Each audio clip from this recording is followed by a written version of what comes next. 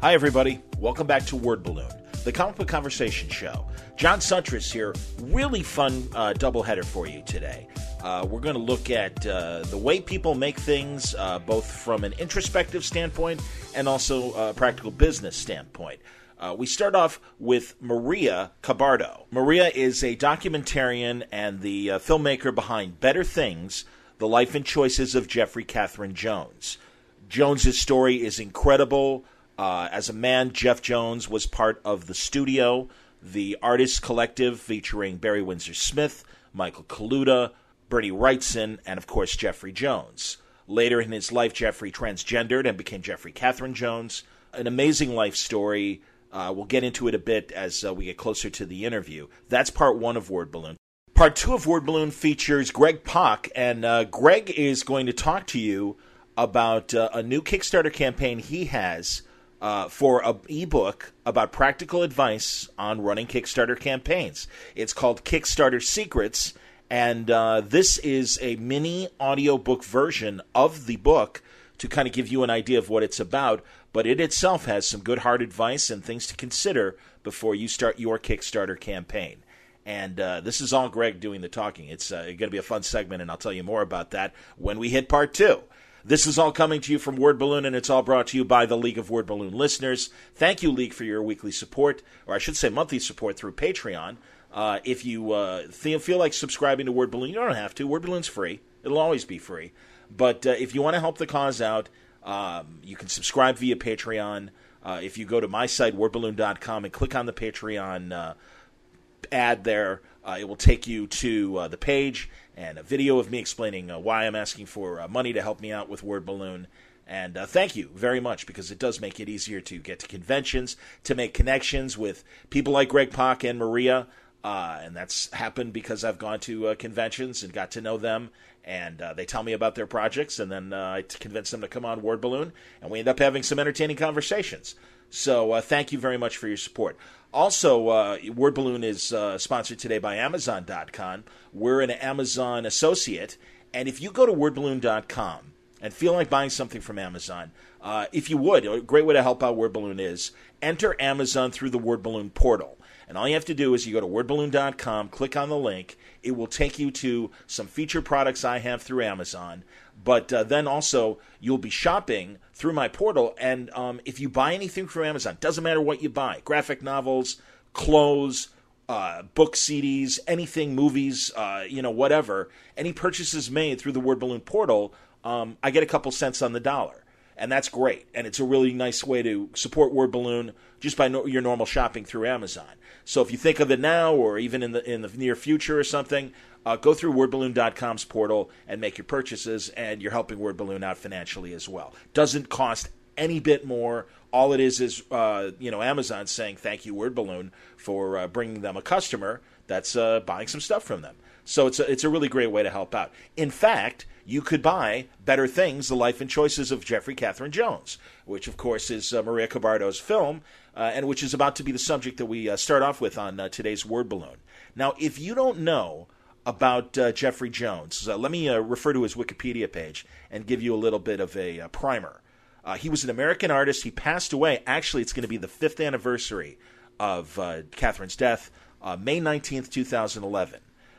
Jeffrey Jones was an American artist whose work is best known from the late 60s through the 2000s. Jones provided over 150 covers for many different types of books through 1976, as well as venturing into fine art during and after this time. Frank Frazetta, while both were alive, called Jeffrey Jones the greatest living painter. Jeffrey was married to Louise Alexander, who became Louise Jones. Later married Walter Simonson, and you might know her best as Louise Simonson, the co-creator of X Factor and, a wonderful writer and editor. She and Jeff met in college, and when Jeffrey started his career drawing professionally, Wheezy was one of the editors at Warren Publishing and got Jeff a lot of his early gigs. His first comic book work was in Blazing Combat, 1965 in October from Warren. He later did things for Creepy and Eerie. He did a great series that's very well known called Idol for National Lampoon. He also, again, was part of the studio with Bernie Wrightson, Barry Windsor Smith, and Michael Kaluta. Dragon's Dream produced a volume of their work in 1979. And really, when you think of like the Image creators and starting Image Comics, a precursor to that was the studio, and it was very infamous in a great way of these excellent illustrators getting together and really starting to do their own work for their own reasons. And, really a lot of publishers would take their finished work and build stories around the covers. Pretty amazing stuff. So also later in his life, Jeffrey has a very interesting personal story. Ultimately decided he really was a woman inside and transgendered late in his life and became Jeffery Catherine Jones. I hope it doesn't offend anyone, because there are times in the conversation between Maria Cabardo and myself, we refer to Jeff as he in the past tense, and sometimes we correct ourselves. It's not that we're trying to offend anyone, and we hope that no one takes offense. Jeffrey Catherine Jones referred to herself as Jeff when talking to Maria, and Maria sometimes does refer to him mostly as, or herself, mostly as Jeff. So, just wanted to get that out there, because I know that, it's a learning time for all of us. And I really think this film illustrates that and really does explain Jones's own personal difficulties in accepting the person that he is or was and became, and also how Jones expressed herself through her art. It's a really amazing story. There are great interviews with Mike Kaluta and Bernie Wrightson. Louise Simonson is in the film. Mike Mignola is in the film. Moebius is in the film. Kent Williams. Bill Sienkiewicz. So many great artists. Paul Pope. All talking about the influence that the work of Jeffrey Jones had on their own careers and their own art choices. It's really great, and I can't recommend it enough. You can get the film through Maria's site, macabfilms.com. You can also order it through Amazon. Again, it's called Better Things, The Life and Choices of Jeffrey Catherine Jones. We'll mention that probably a lot during the interview. But I really hope you enjoy this conversation with Maria Cabardo about her excellent film. I present it to you now on Word Balloon. I am very pleased to have documentarian Maria Paz Cabardo on the phone. Maria, it's great to talk to you. We met 2 years ago, and Gary Gianni introduced us, and I could not believe the subject of your film. And I just got to tell you how much I enjoyed it. And finally, it took us 2 years, but finally we're talking about this excellent documentary about Jeffery Catherine Jones. And it's a pleasure to have you on Word Balloon. Thank you for coming on. Well, thanks, John, for inviting me into your show. And even though it's 2 years after we've met, better late than never, right, I would say. And a lot of things have happened for you and the film since. We're going to talk about that. But you're in a unique position. I want to let the people know that beyond being a documentarian and that you're definitely of the geek culture. You were telling me that you used to work for role-playing game companies, right? Yes, I work for role-playing game companies, and that's actually where I started. I started at Mayfair Games in Chicago, Illinois, by Niles, and I was working on like D&D games, that type of stuff, like the DC Comics role-playing games. I worked on that. We also did board games and all that other stuff. What did you do for them? I was an art director for them, so I was in charge of the art department, yeah. Okay, and were you, I know some comic and fantasy, obviously, artists will not only do comic books, but obviously they do role-playing games. So, like I said, Gary Gianni introduced us. Who were some of the artists that you directed back then? I worked with Simon Bisley, Ian Miller. I've worked with, a lot of the guys who are now pretty much almost legends in their own right, like Dave McKean. I've worked with Dave McKean. Sure. Yes, I worked with the comic book guys, and I also worked with illustrators, like Dave Dorman. I worked with Brom. Yes, Phil indeed. Hale, Phil Hale, Rick Barry. I worked with Frank Rosetta when I was at Wizards of the Coast. Wow. Yeah, he was a great guy. He was really nice. He did everything I asked him to do, so I was very That's fantastic. Wow. No, I'm really impressed. And the great thing is, for this documentary, you reached out to so many comic book legends to speak about it, contemporaries of Jeffrey's, but also a lot of people inspired by him. But let's get back to the very beginning. What led you to want to tell this story about Jeffery Catherine Jones? Well, it started with me trying to do other things, besides design and publishing, because I've always done that. And I went to the New York Film Academy and started taking a filmmaking class. And after that, film is such a big project to undertake, because it requires a lot of people. It takes a lot of time, a lot of money. Yeah. So after I finished my course, I wanted to make a film, and I figured a documentary might have been an easier thing to start with, which I was told by my crew when we started was like not the right. They were teasing me, saying, "You thought it was easy. It's actually very hard." They said. So and as a documentarian, I think it's easier if you work on something that you're very familiar with, or that you already have a passion for, or Sure. some background. And I thought immediately that I would do something about artists or art in my field, which it could be anything. It could be in the role-playing field, or the comic book field, or the computer gaming field. So I have worked with pretty much most of the popular artists back then.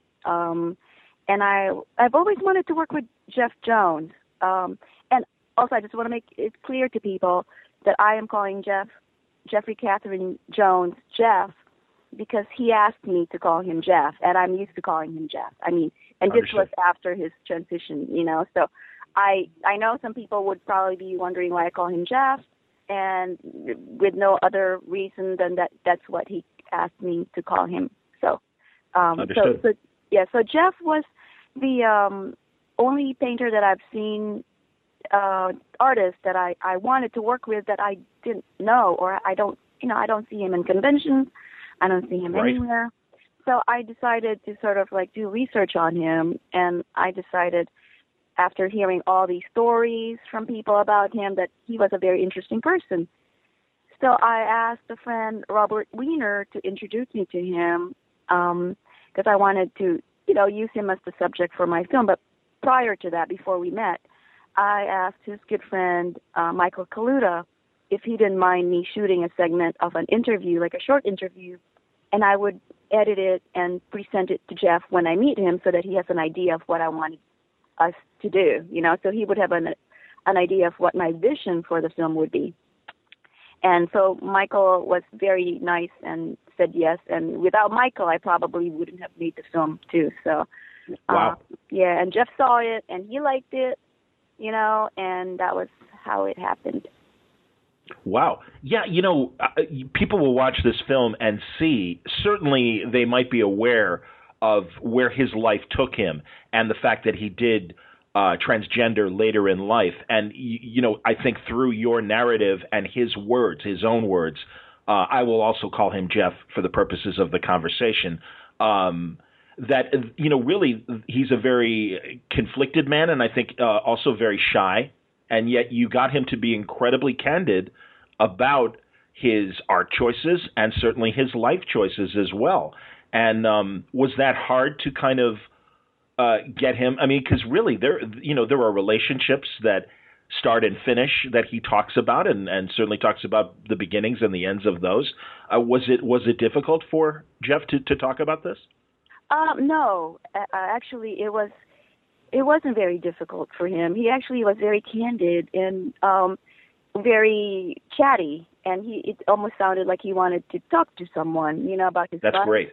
And I was very lucky that he chose me because I heard from a lot of people that he wasn't very talkative, or he wasn't very expressive, because he is Sure. very, very shy. I mean, that I think I agree with. But once he gets to know you and he lets you in his life, then he's actually very funny, very, very smart guy. Definitely. And I know people would think he was conflicted, and maybe he was, but I did not get that impression at all. I mean, I did not know him for a long time, because I know there are other people who've known him for, a lifetime, and I'm sure they have their own opinions based on their own experiences with him.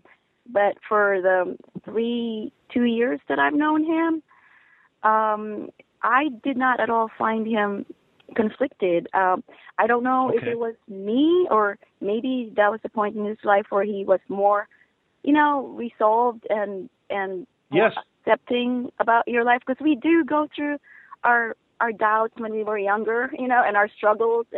But after a while, as you get older, I think you become more, you learn to accept yourself, I think, after a while.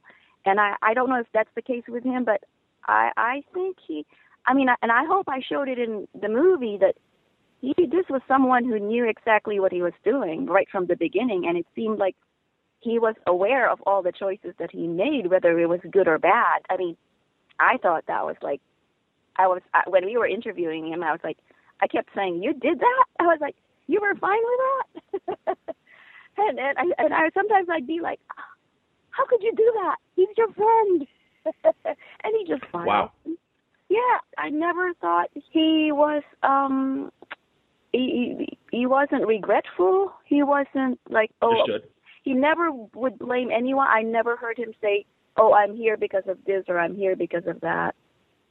I remember one time I asked him, one of his biggest issues, I think, that I don't know if people knew, was he was depressive. He had issues with depression, and he would have moments when we would shoot that he would be in a bad state, and we would not do anything when he had his bad days. Okay. So one time I remember I asked him, because he said he wasn't feeling good and things were not, he wasn't in a healthy state at that time. During that day, I called him. And so I mentioned something like, maybe you're in the wrong place, maybe you needed to be somewhere else to be, so that you would take your mind off things, and maybe you would be in a more positive environment. And he just laughed, and he said, "Believe me, Maria, I'm in the right place." And, I was like, so he always had a choice. And I think he first for my, I don't know if it was for my benefit or whatever, but every time I talked to him, he seemed to always know what he wanted. So. Okay. Well, and certainly by the time we get to where he was as you were filming it, yeah, he had made his choices and seemed to had created a life that he could handle, manage, and was content. And also, the amazing thing, this is one of the guys from the studio, which, is famous to a generation of comic book fans. Some of my listeners are younger and they may not know, but you mentioned Mike Kaluta, Bernie Wrightson, Barry Windsor Smith, and Jeff. And the three others have certainly, generated work since the time of the studio and had, significant runs at some of the major comic publishers like DC and Marvel, and continue to make great work today in some cases like Bernie and Mike Kaluta. But Jeff really left comics, went into the fantasy art world more, and really more painting, and then certainly just kind of stopped. And like you said, wasn't going to conventions, so he didn't keep up his persona. So there really was this mystery. And a lot of it was also the fact that he finally just even stopped painting, which, might shock some creative people. And, Right. that.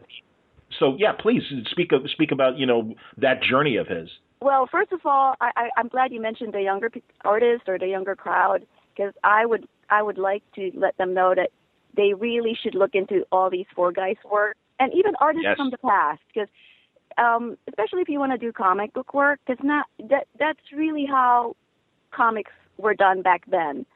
People actually drew on paper and used and pencil and studied and worked on stuff that they couldn't do all the time. I remember when I was at Michael Kaluta's house, and he showed me. I was looking because he had tons and tons of books, and he, on top of the shelves, there was a bunch of sketchbooks, and I said, "What are those?" And he said, "Oh, I don't remember exactly what he said, but I remember that it was more to the effect like him saying, these are the books that shows the stuff that I need to work on, or like, I guess it's his practice books, and sure. Yeah, and these guys didn't get to be very good at what they did just by, depending on their talent. I mean, they drew all the time. Yes. Yeah, they worked at it. Absolutely. Right. And I think you get that certainly when you show a lot of Jeff's work as well. That and really they talk about this as well. They talk about their time together when they formed the studio. And it's funny, a lot of younger people know about the Image creators breaking away from the publishers and starting Image Comics, doing their own thing. Back in '76, these four artists, Kaluta, Jones, Wrightson, and Smith, all decided to form this space and create the studio, and then also make that amazing book from 1976 that featured their art. And, it really was a statement, and it made them a lot of money, I'm assuming, too, back then. I mean, it was really this kind of unheard of, or maybe not, but it was this unheard of project that outside of like working for Marvel or DC or a paperback company that's doing a fantasy book, they really created this book of ideas and their paintings and drawings and stuff, and it's amazing. Well, they had a couple of things going for them. I mean, first of all, they were very driven. Then they were very talented, and they were also very popular. So, and given that they all had that, they even decided to okay, let's get really better at what we do by just doing what we want to do. So I think that's not a lot of people would do that. And you're from Chicago. Michael Jordan. He won a lot of championships. He retired, came back, retired. But by the time he retired, he had 4 rings or 5 rings. 6 rings. Jeff Jones retired or stopped doing what he, stopped doing a lot of, full-time commercial work when he was just getting towards the peak of his career. He was like, oh, I'm getting famous. You know what? I'm just going to stop and do my thing. So, he did a lot of stuff that I would never do, especially if you want to go, if you have all these goals to become successful in life, because he was just he did a lot of things that we, even up to now, I would think would have been ahead of his time. I mean, these 4 guys did, with his transgender, with all the, with his freelance, with his doing fine arts. I mean, he did that way back then when, even Frank Frazetta, I think, or the other guys, they kept doing their commercial work because they needed the work. And even though, I'm saying they didn't stop working for other people. But Jeff actually, right by the time he was becoming famous, was like, I'm just going to stop this and I'll just improve on my craft and just do the stuff that I want to do. So Jeff, if he wanted to, even to the very last day, he was not lacking of publishers and clients who wanted his work.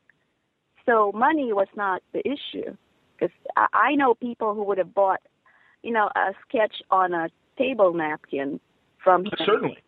And he knew that. I kept telling him that. I said, Jeff, if you do something for the film, I won't have to do Kickstarter. Right? But sure. No, you're right. He smiled at me and said, no. I'm like, fine. So I had to go find, the money somewhere else. Well, I'm glad you did. And the great thing is, people are going to be blown away by his art when they see it, because he is equal to these peers that we're talking about of his, the Kalutas, the Wrightsons, the Barry Windsor Smiths, the Frazettas, because his fantasy art is of that Frazetta quality, that it's just mind-bogglingly good. And just, his ideas. And also, they came at a time when they were still, when Jeff was still doing comics and the rest of them, when Warren Publications was really expanding the ideas of comic book art beyond the clean lines of the, people like Kurt Swan doing Superman. And I love Kurt Swan. But, those kind of, or even the Milton Caniffs and the adventure artist style and stuff. I mean, these guys really came with a more, I guess, fine art background and inspiration to tell these science fiction and fantasy stories. Right. I would say that they started all these painted graphic novel-y type, painterly type of comics. And I don't know, I could be wrong. If I am, please let me know. But I think they were the first one. They were the ones who started it. I think you're right. Then. Now we have all these other painters. Now we have Bill Sienkiewicz, Kent Williams, George Pratt, George Pratt and Kent and Jon Muth were actually sort of like big fans of Jeff as well. So, sure. So I think they led the way towards that, because I think when these artists were much younger and they saw what could be done, instead of like a typical Jack Kirby-ish cover, which is still great. I'm not discounting. Absolutely. But then somebody goes in and does something, same subject matter, but all of a sudden it's in the John Singer Sargent style. Then you're kind of like, these kids are like, oh my God, you can do that. So a lot of the artists, I think, who were in the movie felt that when they first saw Jeff's and the studio guys' work. So, and I think that was their biggest contribution, to inspire other artists. I think for me that's a wonderful thing, because you've reached and communicated through your artwork and have touched other people's lives. Another thing that I love too is you're covering this period, and the way you present it in the documentary is terrific, because it really shows that the comic book artists and writers of that time were living that rock and roll lifestyle that we see so much in music documentaries. But I think it was great to see, because these are artistic people, obviously. And it's just, New York in the early 70s, there's even the HBO show right now, Vinyl, happening. But you'd hear about their Friday night parties. Louise Simonson and the others talk about these parties. And we're seeing Steranko and Neil Adams and Len Wein and Marv Wolfman and certainly Louise Simonson as kids. Yes. And it's so great to see them, really being young people. And I think young people who go to conventions and know these names, I think it will be great for them to see this as well and see them really living the same kind of life that any 20-year-old is living when they're just getting started and their creative juices are at their peak, but they're just having fun. Right. And Louise is, she's another trailblazer. She was probably one of the few women in comic books during that time who worked with all the good artists. It takes a lot to be in that position at that time, because you have to be very good at what you do, and you have to be able to communicate with all these crazy talented artists, for them to get the work done on time, to get the best job, as possible for the project. And she was, from what I heard, an amazing editor. And during that time, there was very few women involved in the comic book industry.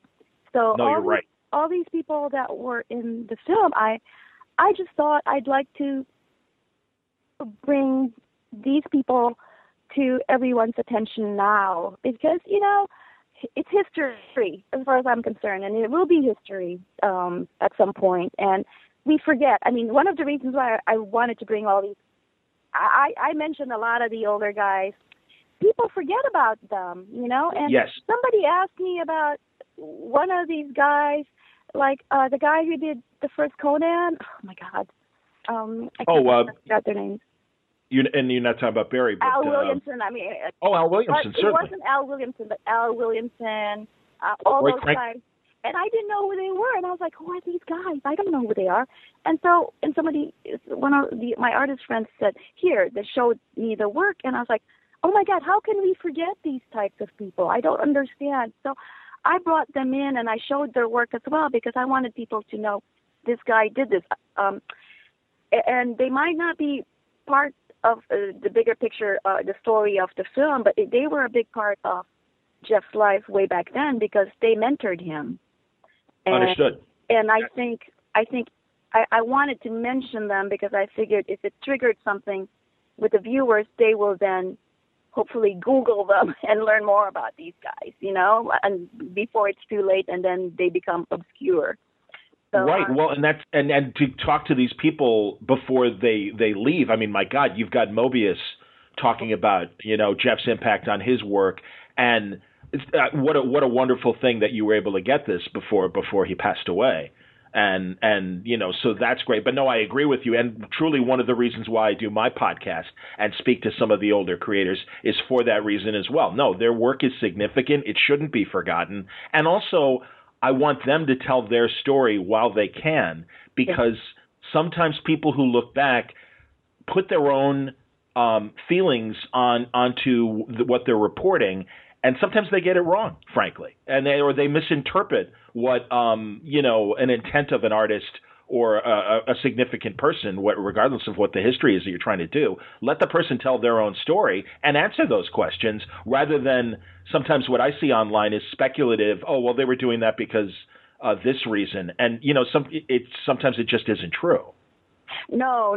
I mean, we can never really tell about how a person feels until we ask them, and sometimes they don't even know. I mean, we don't. True. Sometimes we do things just because we want to do it, and that's about it. I mean, one of the things that I remember that Jeff and I got along very well with was when things were not happening the way we want it to be, we kind of just like, okay, we just let it be, We were like, or if we don't know something, because Jeff he's a very, very smart guy, but there are things that he'd be like, I don't know. And I'm like, okay, if you don't know, then I won't ask anymore, Yeah, maybe there isn't an answer, sure. Right. Sometimes things don't have an answer, and that's the answer. I'm not looking for why is the chair a chair. Sit on it. I understand. Now, we talk about Louise Simonson, and she's a very important part of the story as well. I had no idea. I knew that Louise, before she married Walter, was Louise Jones and Wheezy Jones, but I didn't realize that she was married to Jeff.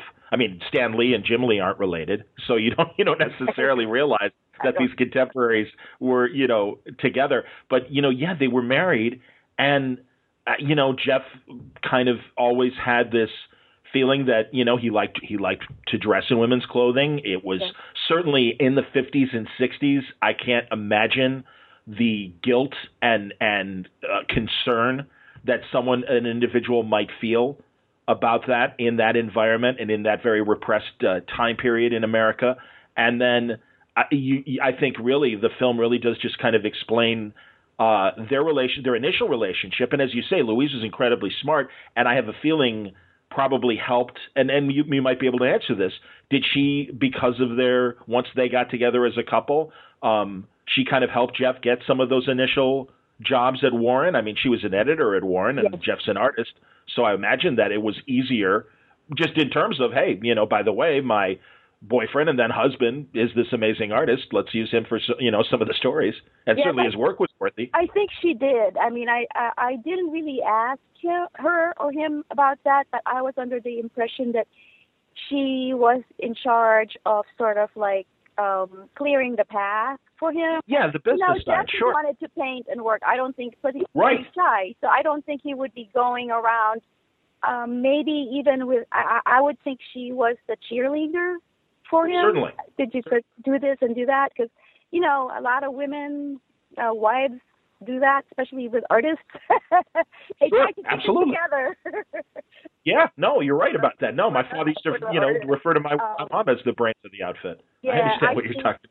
Yeah, and like I said, she's also a very, very smart lady, very, very wonderful lady, talented as well, funny, and very compassionate. And I was really, really glad that she was able to honestly talk to me as well. I mean, she was very candid and honest, I think, with how she felt. And granted, given the situation, I think she perfectly was, her reactions were perfectly valid.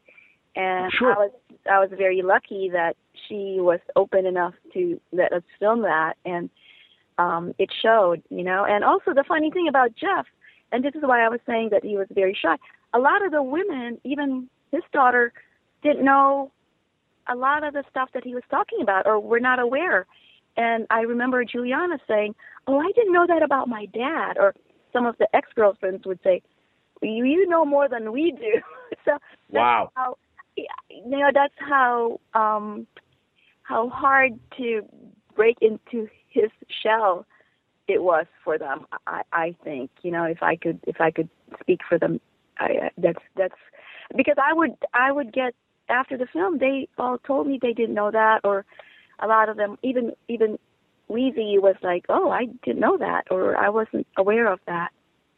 Interesting. So, and that's how private Jeff was. And was she willing? Was it hard to get her to cooperate and be on film and talk about this? No, she wasn't. She I think maybe the funny thing is, a lot of these people at first I thought were like not talking to each other, given the history and all the pain and hurt. But like I said, again, maybe as you get older, people are a lot more forgiving. And also, Weezy has Juliana.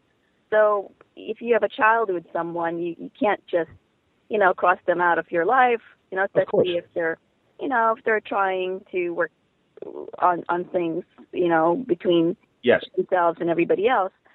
So it's funny because Jeff wasn't really helping me with all these people. I had to find all these people to interview, and knowing that I didn't know much about Jeff, it was a lot of work, and it was very challenging. But back then, it was my first film, and sometimes I do believe in about that saying that what you don't know won't hurt you, or something like that, or what makes you things that make you that you struggle with make you stronger.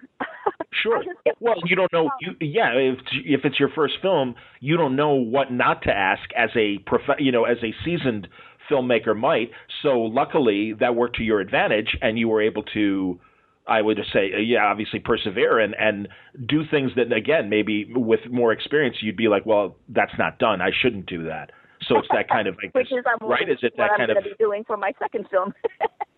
Well, there you go. Well, in fact, now I'm more careful.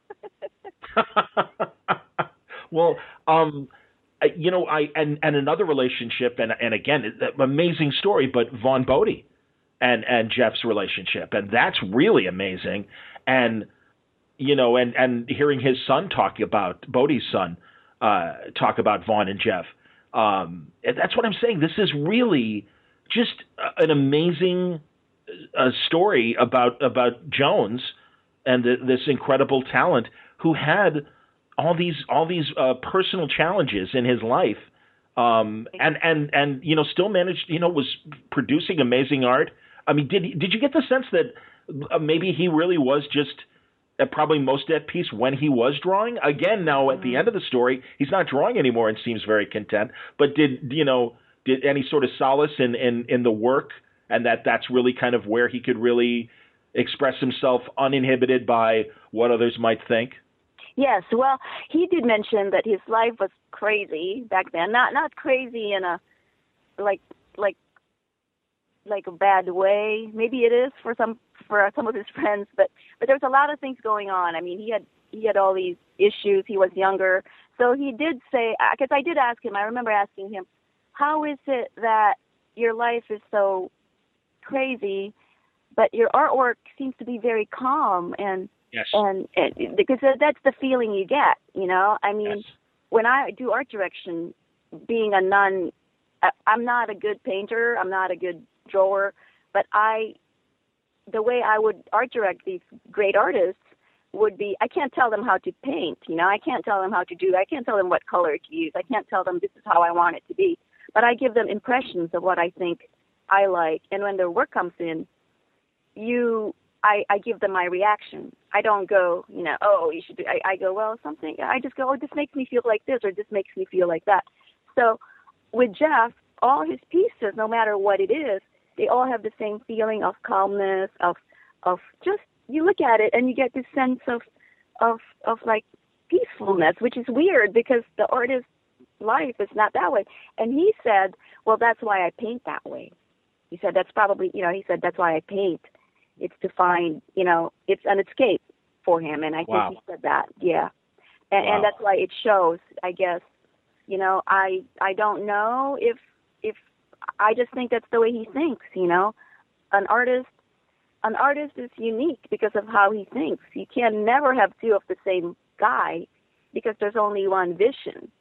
So, and it comes from somebody's way of thinking. So, sure, like everybody can copy Frazetta, but the feeling of the real Frazetta is not going to be there. Understood. Yes. If you look, the things that you don't see are actually what matters the most. So when you see a painting, I remember seeing a Phil Hale one time on one of, I think it was Playboy, and my husband, who loves Phil Hale's work, showed it to me, and he said, "Oh, here's a new Phil Hale painting." And I was like looking at it, and I was like, "That looks like Phil Hale, but it doesn't feel like his work, And sure enough, it was done by somebody else. I didn't even realize. Wow. Okay. Crazy. Man, yeah. No, and I know what you mean in terms of, there's this serenity, and also, it seemed like in some of the paintings that you chose for the film, in some of the female faces, you see Jeff. And it seems like, and maybe that's just my own reaction to the art, but I kind of see Jeff in some of the women's faces.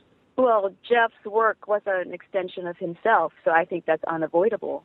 There you go. When he was trying to find whatever it was he was trying to find, when he wanted to be good at it, when he was painting it. So you can't take away the artist's mind and persona from the work because it is him. So I'm not surprised that a lot of his paintings have semblances to him physically, or, there are some messages coming up probably, but it all depends on what you get, because Jeff won't tell you. He for a smart person, I think that's one of the reasons why he was also lonely. It's very hard for him to find people who can understand him. I mean, if you're at a different level where you do things so differently, you'd have to go and hang out with the Vaughn Bodes, who also does things differently, because those are probably the people who you could connect most. And they did, in their own way. Yes. But it's very hard, so Jeff wanted, to see the people's reactions. I think he liked that. He would rather have you explain, because for him, he learns, oh, I didn't even see that from what I was doing. So I think that sort of gets him going, knowing how his work affected people in different ways. I understand what you're saying. And also, it was great to hear Kaluta even talk about how the three of them would struggle, Windsor Smith and him and Wrightson, in terms of what they were trying to draw. And their feeling was that Jeff was doing it so effortlessly. And in the meantime, Jeff felt like maybe I wasn't working hard enough watching the other three work. And that, Jones felt that, he had to, work harder. And they're like, no, Kaluta's like, no, you don't understand. We wish it was as effortless as you seem to be. And that's great. And it just the again, appreciating the genius of Jones's work and the way that he approached it. Well, they were all crazy good. That's all I can say. All of them were crazy good. I understand. I've met Bernie and I've met Michael. I never met Barry. And also people shouldn't forget, they really worked very hard to learn to become very good at what they did. They're just not drawing, they really studied, they researched, they traveled, they spoke to people, they read a lot. So these guys they're very serious about becoming good at what they do. So they're not just talented, they're also very skilled.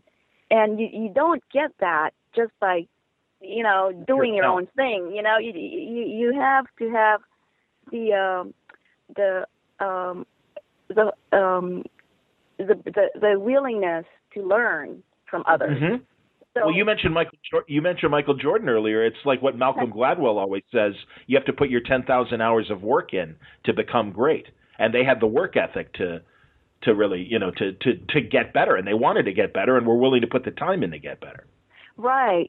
And it's just unfortunate that in the comic book industry, a lot of artists are not. A lot of people don't know how to tap into their abilities. people think that, okay, I'm giving you everything you need, just do it. I used to tell my art directors who used to work for me when I was at Wizards of the Coast, you don't hire the artist hand, you hire his mind as well. Mm-hmm. Because if he just did what you told him to do, you should have just done it yourself. If you're an illustrator, if you're an art director who can paint and draw, what's the point of going to someone who's got this magnificent mind as well if you're just going to tell him how to do it, to do his job? And coming from the other side, being an art director too, all of these artists are crazy. They're also very hard to work with because they want to do things a certain way, and sometimes they forget that this is a job. As an art director, you have a responsibility to your marketing department. Yeah, so a lot of them sometimes feel entitled because there's this and that, and so it's being an art director is a very hard job. Understood. Sure. No, you gotta wrangle people that aren't used to work, requirements and getting your, deadlines and, things like that. No, I understand. I've spoken to many an art director, and I can appreciate the frustration. Yeah, and you have to do a lot of research so you find if you find a right artist who loves the subject matter that you're working on, that's the person you should go to, because you'll get more than what you pay for. That's understood. Then you get their heart, you get their mind, you get their time. But if you go, if you go to Dave McKean and say, and ask Dave McKean to hey, Dave, can you do a Spider-Man for me a la Jack Kirby? I mean, I'm sure he can do it. I'm sure he can do it, but would he want to do it? Probably not. Yeah, probably not. You've got amazing artists too. Like I said, talking about Jones and really the studio and all. And we mentioned Bill Sienkiewicz and George Pratt and Dave McKean and certainly Paul Pope. And Paul Pope, it's great to see him, speak as much as he does. I know that's someone that a lot of younger readers know and love his work. I really think it's a great combination of Jones's peers, but also the people that he inspired to do the work that is being done now. And I mean, Sienkiewicz is very, I think, candid, about his love for the work and everything, and just astounded by it. Right, I think the best people to have talk about Jones's work would be people who did what he did too. I think they're the best people to go. I didn't want to interview like an art dealer or his ex-girlfriend or a neighbor, about what do you think of Jones's work. I think the experts on how to describe and assess Jones' work would be people who actually were doing what he was doing. Mm-hmm. It's a professional. It's a professional and a personal assessment, I think, of his work. Even though some of them don't know him very well personally, but I think a lot of artists seem to, especially the artists that they admire and respect, seem to have a grasp of how that person thinks or what that person is trying to do. If you're a fan, I don't think those are things that you might catch as easily as all these guys can, and that's one of the reasons why I asked, the Moebius, the Dave McKean, Neil Gaiman, of what they thought his work was, because then they were able to put, sort of like a very educational assessment of how his work is done and why his work feels that way. So, agreed. Yeah. No, it absolutely comes through. That's why, I got to tell you, this was your first documentary, I really think you did an amazing job. And also, I'm glad that in the 2 years since we met, my pleasure, but also, congratulations on the success for the film. You were telling me it won a couple awards at a couple festivals? Yes, I was very surprised when it did, because, it's a small indie film, like self-produced, so marketing is not a very, broad opportunity. It didn't bring a lot of opportunities for me, but when it did, it was very fulfilling, and the fact that you're appreciated is nice. I now actually understand, when you get those big award shows on TV, like the Oscars, and everybody's like, "Oh, I'm so happy," and blah blah blah blah blah. I'm like, "Thank you, God, thank you, everybody." I always thought that, oh my God, you guys are just saying that, but you know what? They're from the heart. I'm telling you, the effort that anybody puts on any type of film, whether it's a crappy film or a good film, the effort is tremendous. And one thing I learned, I would never say a film is crappy anymore, just out of respect for the people who actually got it done. Understood. Yes, all the work that it takes to actually make one.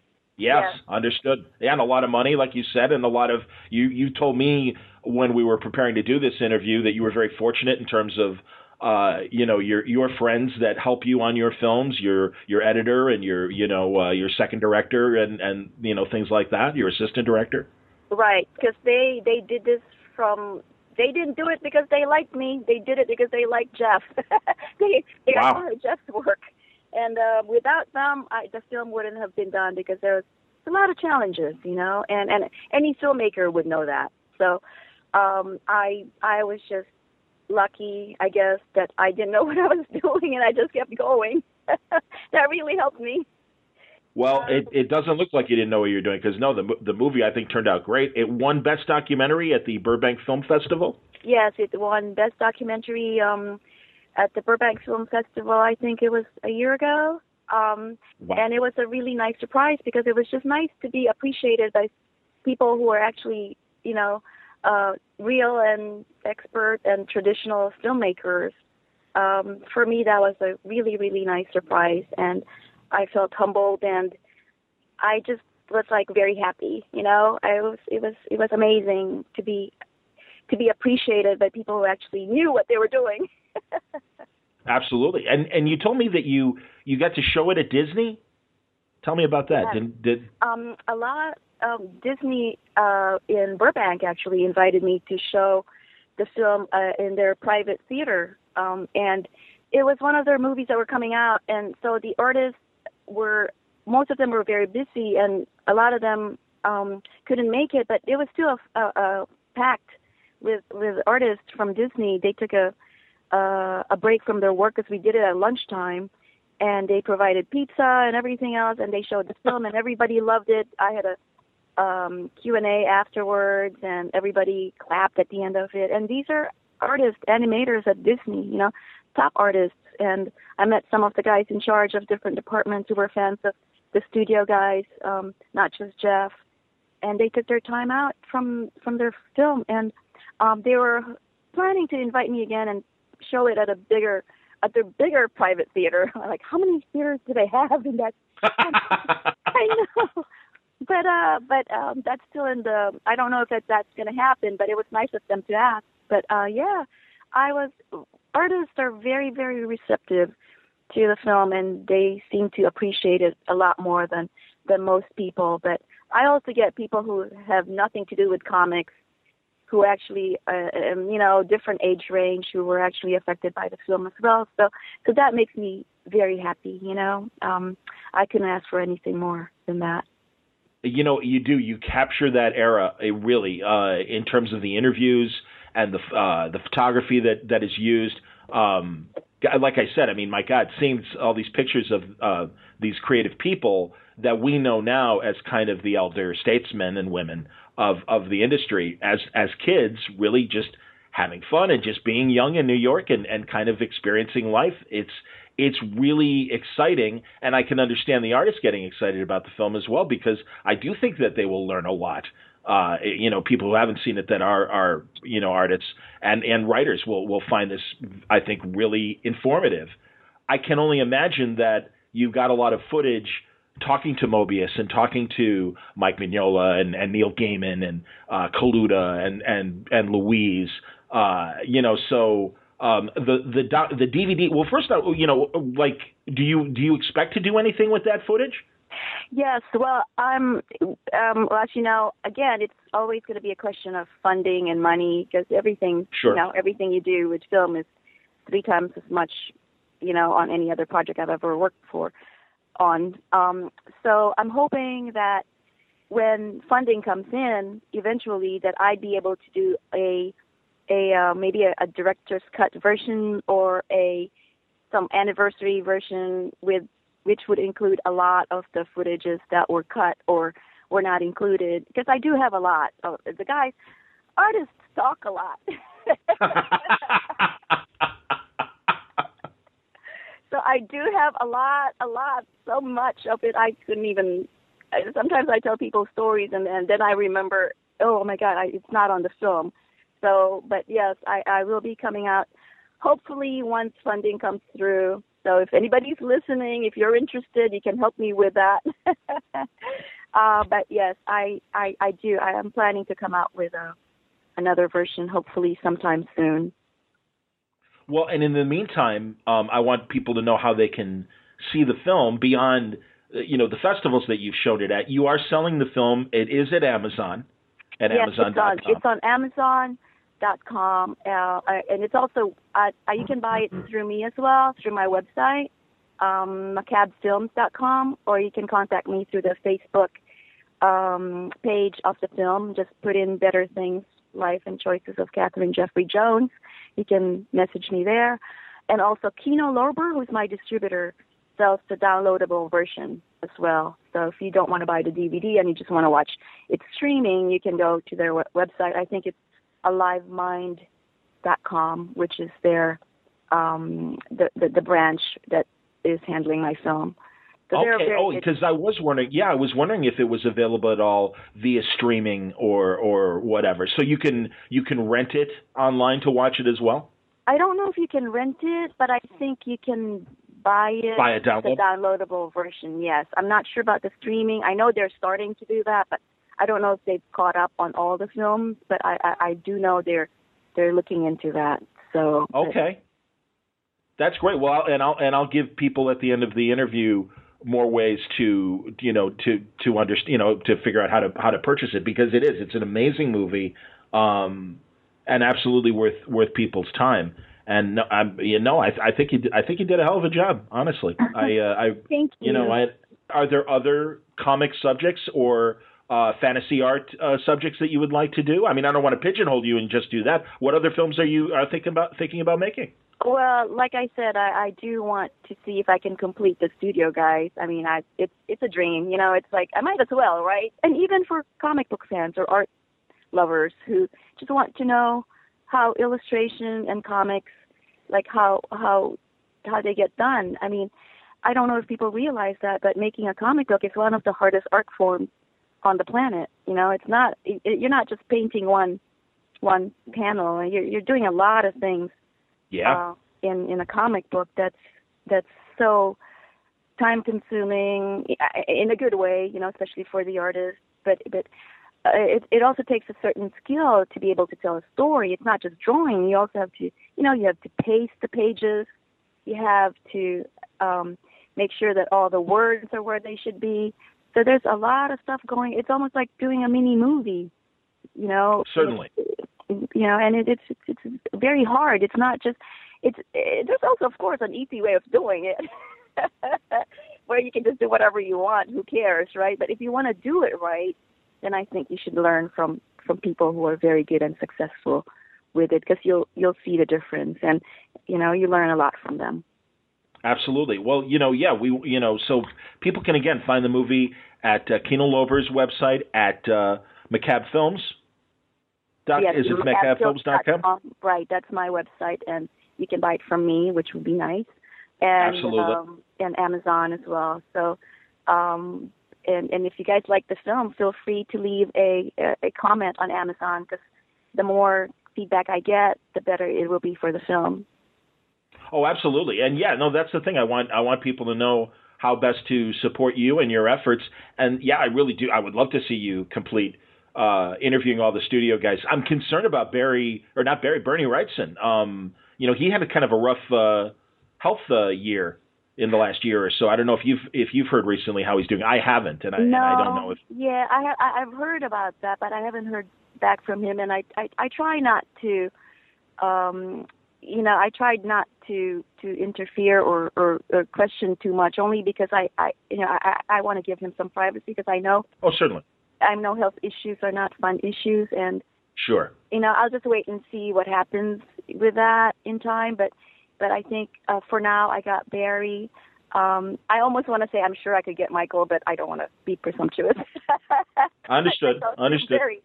So, well, he came across incredibly comfortable on your film, and my own experience with him, big, gregarious, fun guy, and really was incredibly kind. And I mean, God, I met him 10 years ago at a show, and we were talking, and he was doing sketches for people, and I'm like, well, could I get a sketch? He said, sure. And I said, how much? And he said, how much do you want to pay? And I'm like, oh my God. And I'm like, well, I don't want to like insult you. $5? And well, no, yeah, well, and I'm like, is $60 insulting you? And he's like, not at all. And he drew this it was on the back of one of those comic book, the cardboard they put in when they bag the comics. And he did this lovely little shadow sketch that really filled the entire thing.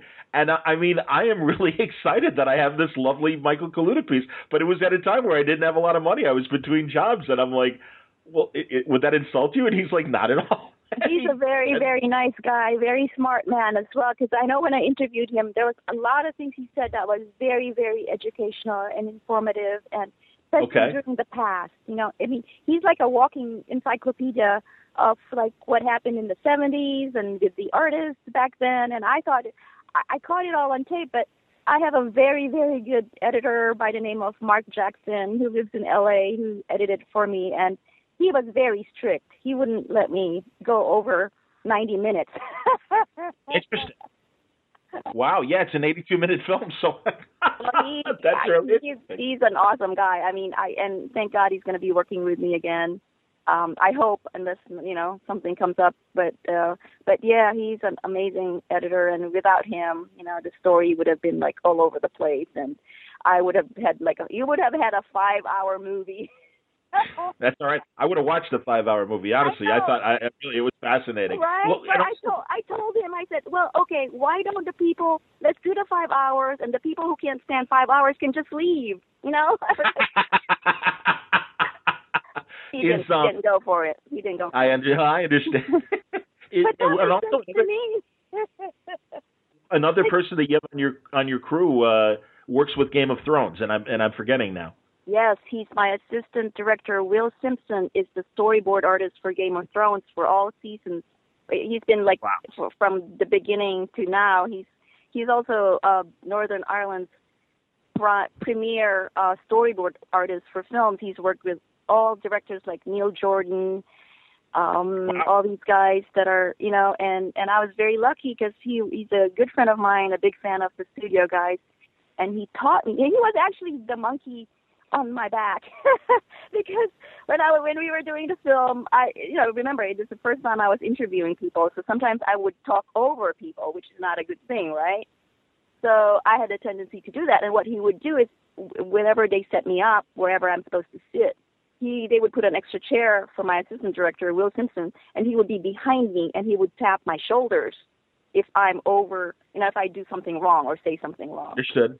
Yes. So he was like my signal man, and he taught me really well. In the end, we were supposed to tap on the left shoulder all the time, and then one time at the end of, when we were wrapping up, he tapped me on the right shoulder, the other shoulder, and that confused me, so I just stopped shooting, and I said, what was that for? I said, oh, you're doing well now, he said. 1 for yes, 2 for no. That's very good. I like that. Yes, we had that. He was on all my interviews that way. He was right behind me. He was right behind me because he wanted to, he was teaching me. It was amazing.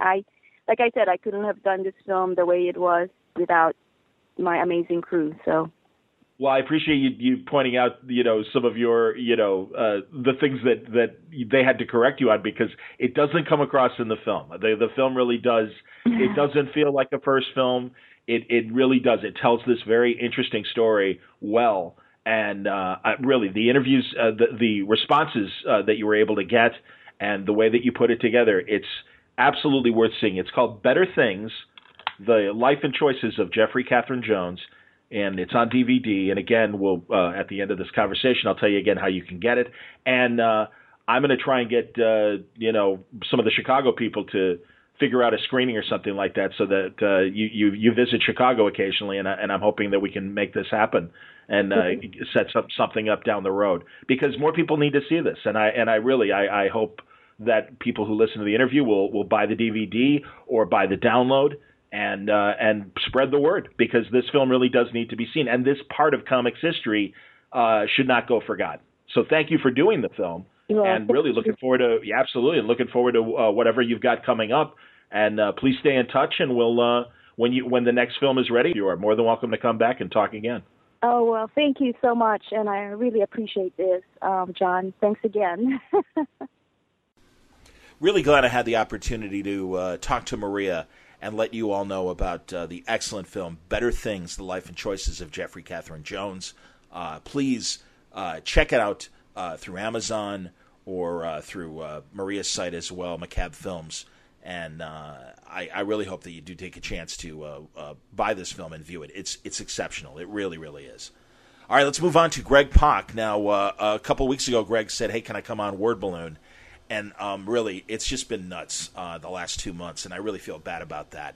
But the good news is Greg has recorded his own little monologue about this new Kickstarter campaign. It's only got a couple days left, and it is to fund the ebook called Kickstarter Secrets, an ebook of practical advice about running Kickstarter campaigns. And this is great. It's a teaser, but he gives practical advice here, and I think is a good sample of what you can expect if you choose to back this campaign and purchase this book, Kickstarter Secrets. So I get out of the way and let Greg take over the discussion of this project, but also has some great practical tips for creators who might be considering Kickstarter campaigns. Greg was great about it. I asked him, would you mind if I just, through Word Balloon, present your recorded piece in its entirety? And he said, sure. The only thing he wants people to do is go to Kickstarter-secrets.com to pledge with the couple days left. So I think it's a terrific book, and I'm a big fan of Greg's and everything that he does. His Marvel, DC work, his Dark Horse work, his creator-owned stuff like Code Monkey Save the World with Jonathan Colton, and I think this is a tremendous idea. Greg also wrote a great how-to-write comics book with Fred Van Lente a couple years ago, but this is all about Kickstarter secrets, so let's let Greg explain the project and give you some tips on how to run a Kickstarter. Let's hear from Greg Pak himself, now on Word Balloon. Hi, my name's Greg Pak. I'm a comics writer and film writer, best known for projects like Planet Hulk and my feature film Robot Stories. But I've also funded a bunch of projects on Kickstarter, including Code Monkey Save World and The Princess Who Saved Herself, 2 projects based on songs by Jonathan Colton, and a kid's book called ABC Disgusting, illustrated by the great Takeshi Miyazawa. Right now, I am in the very tail end of a Kickstarter campaign for a book of Kickstarter tips called Kickstarter Secrets. And our stretch goal, our last stretch goal for this project is to make a audio book of the text of the book if we hit 8,000. So as kind of a teaser for that, I'm recording a mini audio book of a Kickstarter primer I wrote last year of 22 down and dirty Kickstarter tips. This is the article that kind of inspired my thinking about writing a full book. So this is just a taste of the kind of practical information you'll be getting from Kickstarter Secrets when the thing is finally done. So enjoy, and if you like what you hear, go to Kickstarter-secrets.com and feel free to back the project. Thank you so much. Greg Pak's Kickstarter Primer. A small wave of folks have asked me for advice on running Kickstarters for comics or book projects over the last few months. It's a huge subject, and I'm still learning every day myself, but I thought I'd put together a few quick thoughts about what I've learned from the Kickstarter campaigns for ABC Disgusting, The Princess Who Saved Herself, and Code Monkey Save World. Number 1. Make sure you understand Kickstarter and are ready for everything that running a project requires. One of the best things you can do to prepare for running a Kickstarter is to back a bunch of Kickstarters and follow them for a few months. First, that will show that you're committed to the idea of crowdfunding and community building. Backers can be very suspicious of creators who have never backed another Kickstarter, sometimes rightly so.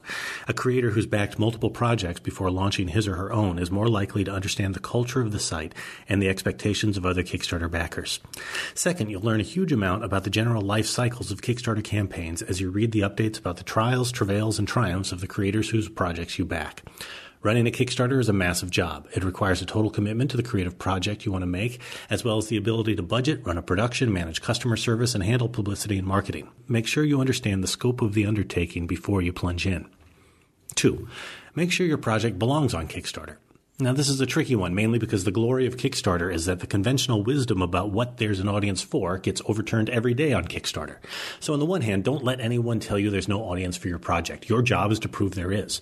At the same time, don't walk into this thing blind.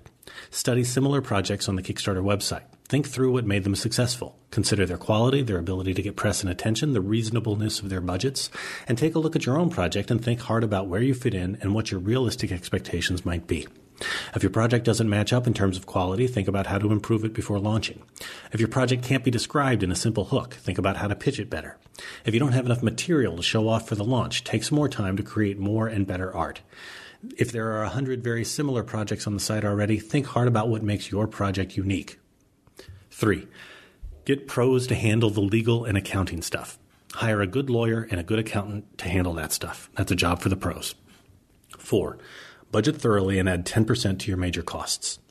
I've gotten cold sweats while looking over some seemingly successful Kickstarters that have raised tens of thousands of dollars because I can see what they've promised to deliver and I know they're going to end up in the red.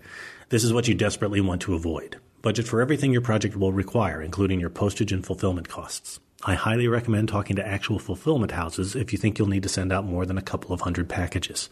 Get actual quotes from your printer and every other vendor you're planning to use. Ask lots of questions, talk with friends who've done similar projects and find out all the hidden costs. Create sample packages and weigh them at the post office to determine how much they'll actually cost to send across the country or overseas.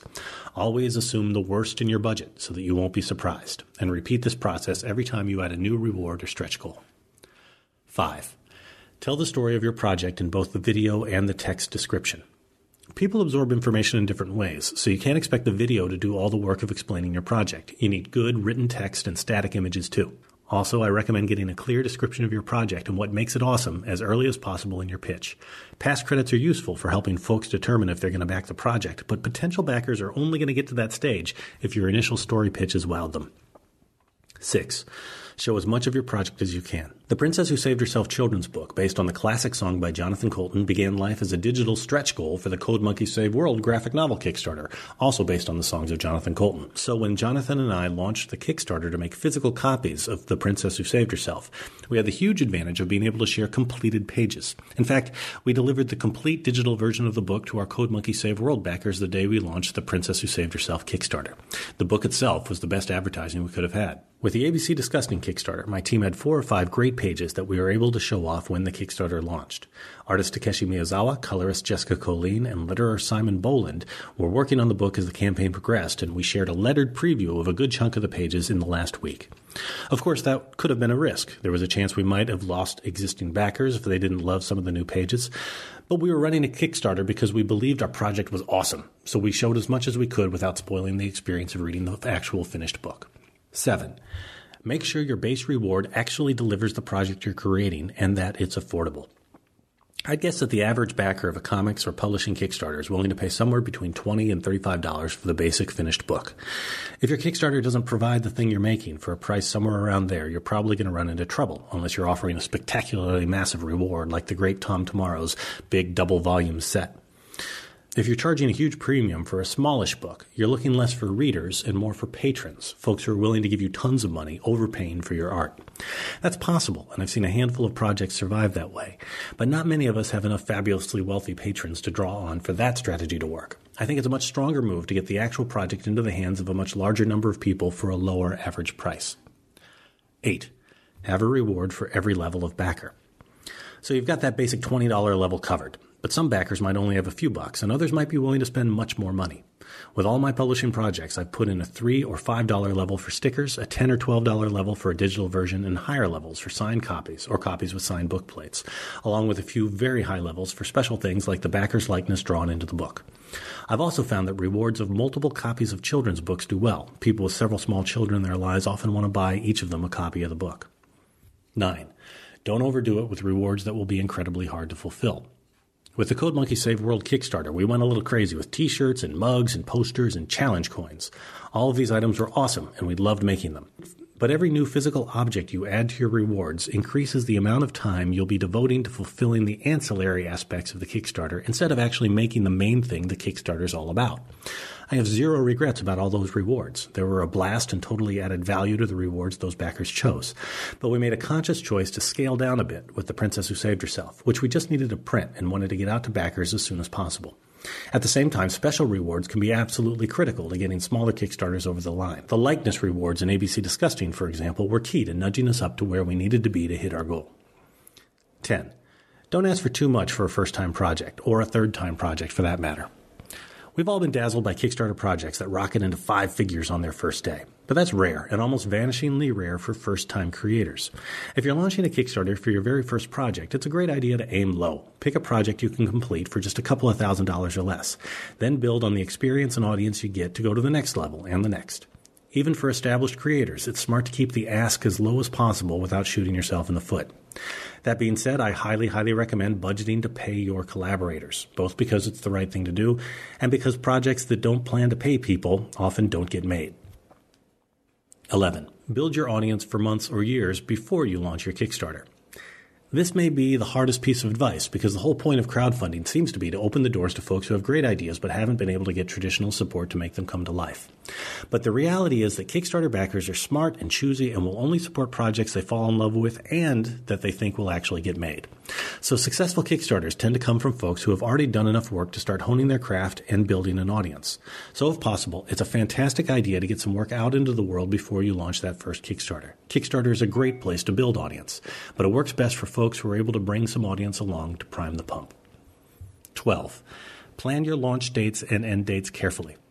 I've launched each of my Kickstarters on Monday mornings and ended each one on a Tuesday or a Wednesday. I launch on Mondays because if I'm getting press to coincide with the launch, I want a full work week for that press to have the chance to work its magic. Launching with press on a Friday would be a terrible waste because so many people zone out from Friday afternoon until Monday morning, and then that press cycle is dead. It's also smart to be aware of what holidays fall during your Kickstarter dates. We launched ABC Disgusting on the Monday before 4th of July weekend, which in retrospect might not have been the best idea. People were likely to be leaving on vacations early that week and were almost certainly online less. But we weren't ready to launch before then, and launching later would have put us in direct competition with the San Diego Comic-Con, so you do the best you can. 13.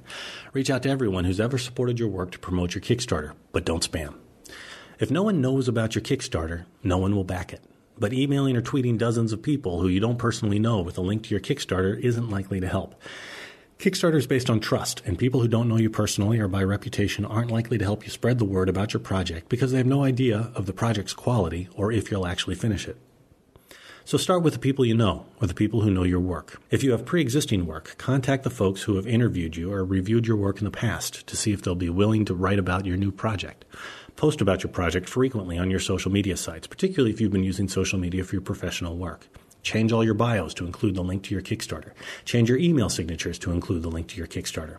Don't be shy about reminding people about the project from time to time, but strive to find new things to reveal or talk about each time you do it. In general, I'm also a big advocate of casting my bread upon the water when it comes to crowdfunding and creative projects in general. Back other people's projects. Spread the word about other people's great projects to your own networks. Do it not because you expect an immediate tit for tat, but because you love the work and want to support it. That's the culture you're buying into when you launch a Kickstarter. Embrace it. 14. Figure out your niche and reach out to it. Many of the most successful projects on Kickstarter are projects that big companies might pass on because the target audience seems too niche. But the internet thrives on niches. There's a community for just about every interest. So if your project relates directly to a certain niche, figure out how to reach it. Ideally, before you launch your Kickstarter, you'll have spent months or years building relationships and joining communities that let you reach your niche. Code Monkey Save World is a pretty extreme example of that. Its niche audience was Jonathan Colton fans, and Jonathan clearly had the best ability of anyone on the planet to reach them directly. So we definitely had that going for us. 15. There's a reason anthologies have great success rates. Just food for thought. Comics anthologies are incredibly hard to sell in the traditional marketplace, but they're consistently successful on Kickstarter. It makes perfect sense when you think about the number of people involved in creating an anthology. Sometimes 50 different creators can contribute. That means 50 different people will be sending updates about the Kickstarter out to their personal networks. Sometimes you have a project that involves tons of people. Sometimes it'll just be you and a few others. Each project needs to be what it needs to be for its own creative mandate. But if you're thinking about crowdfunding, be aware of the power of collaborators, both creatively and in terms of getting the word out. 16, don't use Facebook ads. I keep getting tempted by these dumb things, but I don't see any new backers when I use them. If anyone has ever actually seen Kickstarter numbers increase as a direct result of using a Facebook ad, I'd love to hear, but it hasn't done anything measurable for me. Your results may vary. 17. Try to do actual events in physical spaces. During the Code Monkey Save World campaign, Jonathan and I did a number of events in New York City that absolutely helped goose interest, get press, and bring out more backers. Of course, we had a huge advantage in that Jonathan's an internet superstar musician who actually performed at those events. So this doesn't necessarily apply to every project. But if you have the chance to do signings or panels or events during your campaign, I highly recommend doing them and plugging your project. Reaching more people is always going to be a better plan than not. 18. Think about how to get attention at different stages in your campaign by providing new art or announcements at key moments. Most Kickstarter campaigns start off with a nice spike, then dip down, then come close to flatlining a few times in the middle of the campaign, and then end the last few days with another nice spike. So a big challenge is figuring out how to maintain and grow interest in the middle weeks of the campaign. Sometimes you'll have some nice built-in announcements. If you hit your goal before the end of the campaign, you can announce stretch goals. And if you have great stretch goals, you might be able to get more excitement and even some more press for them. During the Code Monkey Save World campaign, we came up with a stretch goal of making a digital children's book based on Jonathan's classic song, The Princess Who Saved Herself. That garnered a huge amount of attention. We had a number of backers say they were more excited about that bonus book than the main book. But not every campaign hits its stretch goal so quickly. At the time I originally wrote this, ABC Disgusting was halfway through its campaign and 82% funded. So we worked towards releasing a gorgeous lettered preview of the book complete with never-before-seen colored art. That helped us get new eyes on the project to help goose things in that middle stage. 19. Answer questions from backers and potential backers quickly and be upfront about any problems, miscommunications, or schedule changes. We live in an age in which people are used to getting fast answers via the internet from the companies they buy from. When potential backers message you via Kickstarter with questions about the campaign, it's a great idea to answer them as quickly and courteously as possible. Same goes for answering backer comments. You can learn a lot from those messages and comments. There was a point during the Princess Who Saved Herself campaign when I realized a lot of people wanted multiple copies of the book. Listening to those requests and adding rewards with multiple copies helped us move a lot more books. For funded projects, creators have the additional responsibility to communicate about any problems or delays to the schedule and to stay on top of any problems backers might have during the fulfillment and shipping stage. If you're managing a Kickstarter, you're signing up for customer service. Embrace that job and do it right. 20. Always say please and thank you.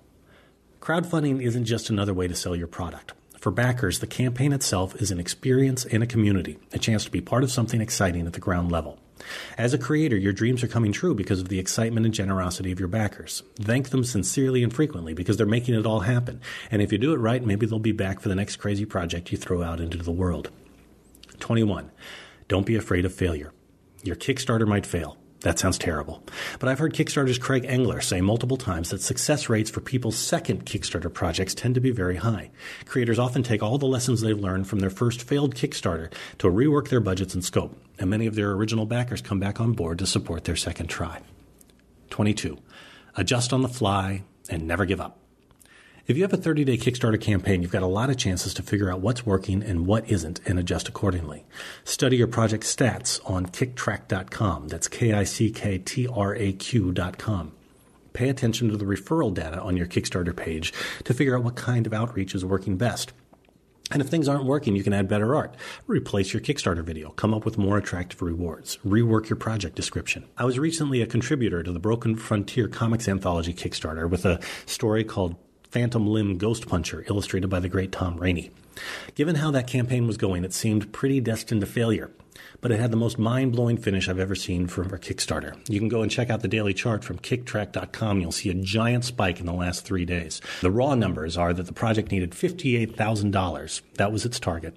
In the last 3 days, it made over $21,000. That's over a third of its funding came in those last 3 days. That late kind of surge is almost unheard of, but it happened because dozens of people involved in the project rallied and spread the word and put it over the top. So that's my basic Kickstarter advice in a nutshell. Hope it helps, and best of luck. Greg Pak, everybody. Please support Kickstarter Secrets. Go to Kickstarter-Secrets.com, and that will get you to the Kickstarter page with just a couple days left. Help Greg out, back the ebook, and learn from a guy who's been doing a lot of successful Kickstarter campaigns.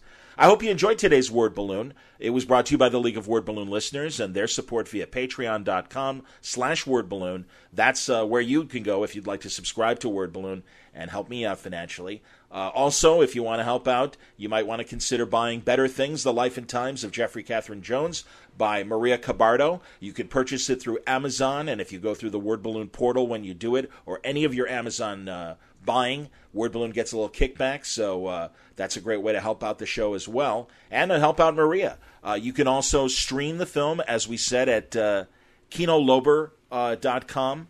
You can purchase the digital copy of it there, but why don't you do yourself a favor and buy the actual movie itself, either through Amazon or through Maria's website, Macab Films, MACAB Films.com. Thanks again for listening to Word Balloon. Thank you very much for spreading the word. I really think that the last several weeks we've had some exceptional conversations. If you want to catch up and haven't had a chance to listen to Ted Adams from IDW, or, of course, Kari Andrews talking about his book, Renato Jones from Image.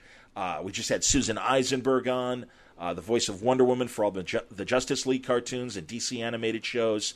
May is going to continue. There are so many people that need to get on now to promote some things they've got coming up in the next couple of days, not just Greg Pak, but others as well. And I don't want to tip any hands until the recordings actually happen, but expect one or two more Word Balloons this week talking about some big anniversaries and some great returning guests that are going to look back at a very important project that they did just 20 years ago. Do the math. You might know who I'm talking about.